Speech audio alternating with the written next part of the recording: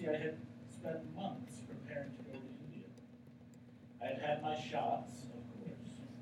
I had begun to consume daily a small amount of yogurt to build up the diverse intestinal biotica that would help me navigate the diverse cuisine you would expect. I had studied Indian history, although today I'd argue that it was through the eyes of the British colonizers that the story was framed.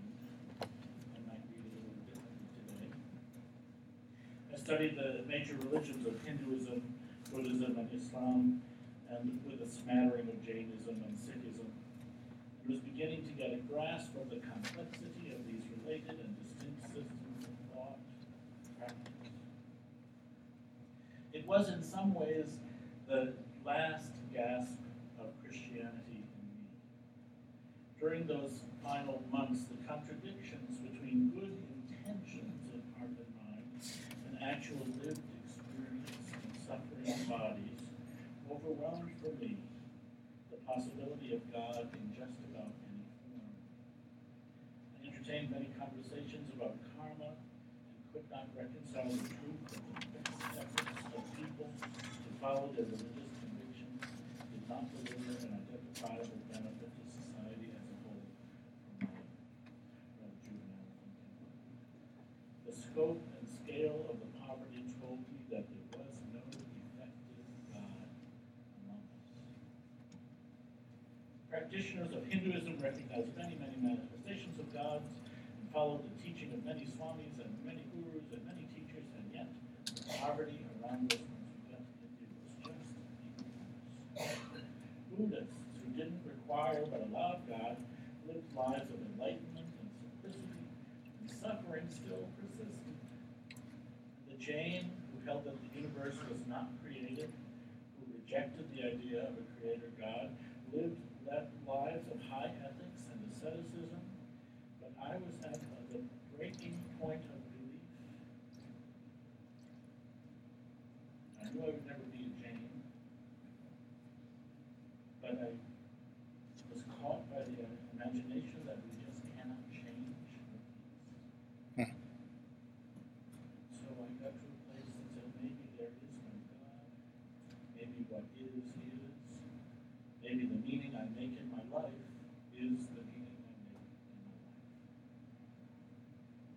life. Now, this step away from traditional belief was not so huge a leap, not without precedence in my personal story. In my teenage years, I had many questions, as one should. That's normal for a human. Remember that time that we humans in our bodies go through these terrific changes. We simultaneously need to differentiate ourselves from the adults who raised us as we become the next generation of people able to procreate. And we need to bond with our own generation, our own group, distinct from our parents, and then we're beginning to self-identify, to find us each individually as unique and special. Boy, puberty and the years that follow can be a mess. Good luck, Ailish. Good luck, parents of Ailish. Not for a while. During my teenage years, I came to the conclusion that there could be no hell. I took the position that a loving God that was still tolerating could never subject people to hell.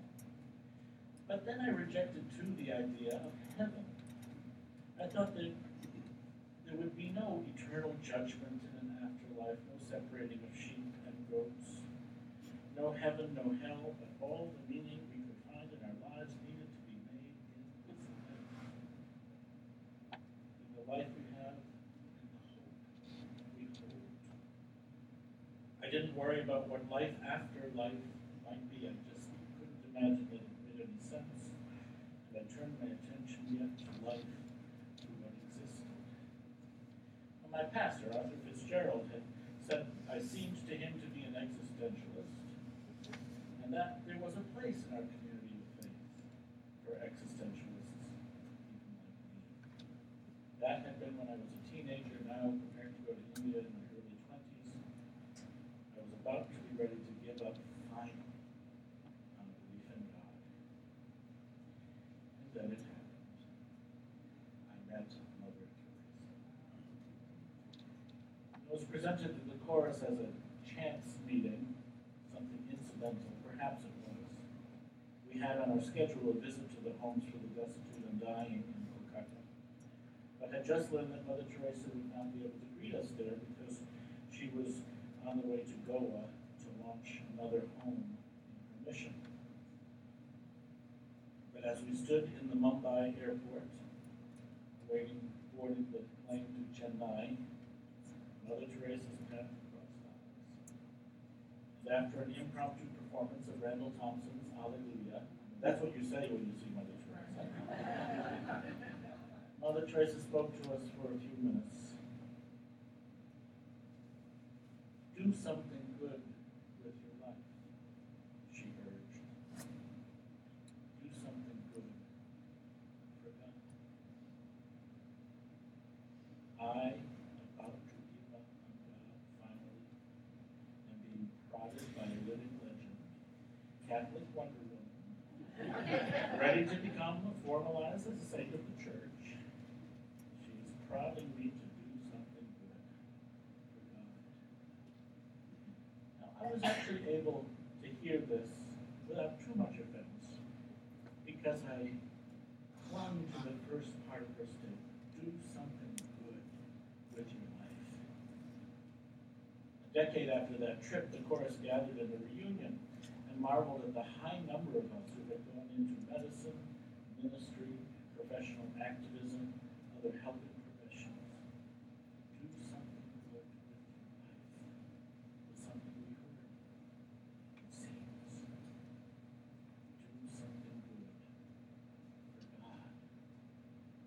I heard in that religious injunction to feed the hungry, to heal the sick, to care for the widow and the orphan and the refugee, to visit the prisoner, to set the captives free.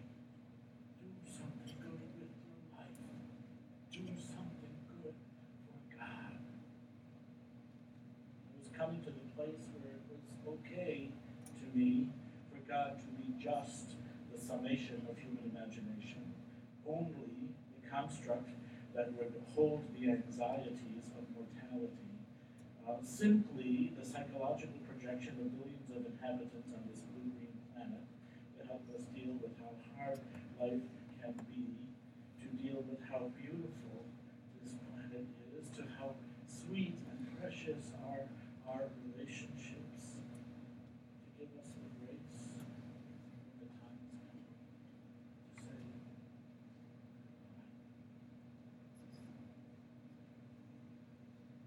Jennings says true religion is known by these high aspirations, hopes, and efforts. And this is the religion which most truly honors God. To honor God is not to tremble before God as an unapproachable sovereign, not to utter barren praise which leaves us as it found us, It is to become what we praise. To become what we praise. To approach God as an inexhaustible fountain of light, power, and purity. It is to feel the quickening and transforming energy of His, if you will, her, God's perfections. It is to thirst for the growth and invigoration of the divine principle within us. It is to seek the very spirit of God. It is to trust in, to bless, to thank God for that rich grace, mercy, love, which was revealed and offered by God's only child, and which proposes as its great end the perfection of the human soul.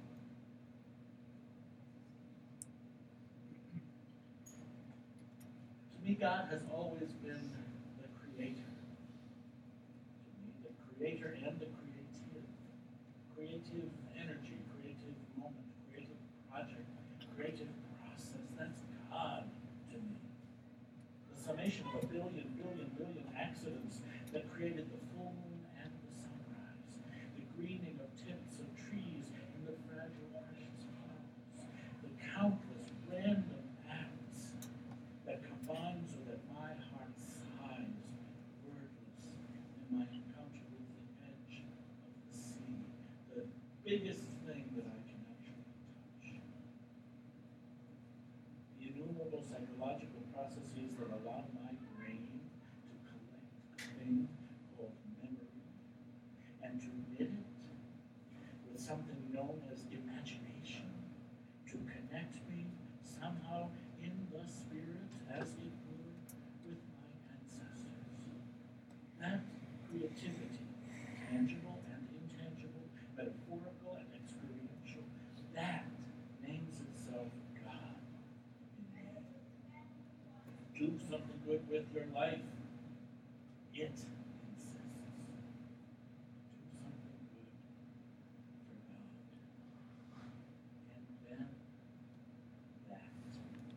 The call in me that I find in others, that we can do something good with our lives, that we can rely on our sense of conscience to be powerful, my sense of the good, the beautiful, and the true joining with your sense of the good, the beautiful, and the true, so that we might do something good with our lives, so that we might do something good for God. That's where I see the divine. That's where I see the divine. Today we celebrate the ordination and installation of Oscar Lewis and Claire Lewis as a minister. I know that this Lincoln congregation appreciates ministry, long and determined and generous and humble and smart and creative ministry.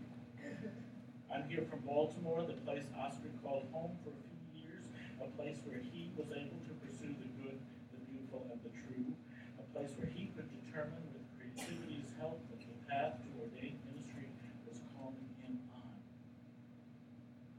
Nearly 200 years ago, William Ellery Channing made a notable visit to Baltimore.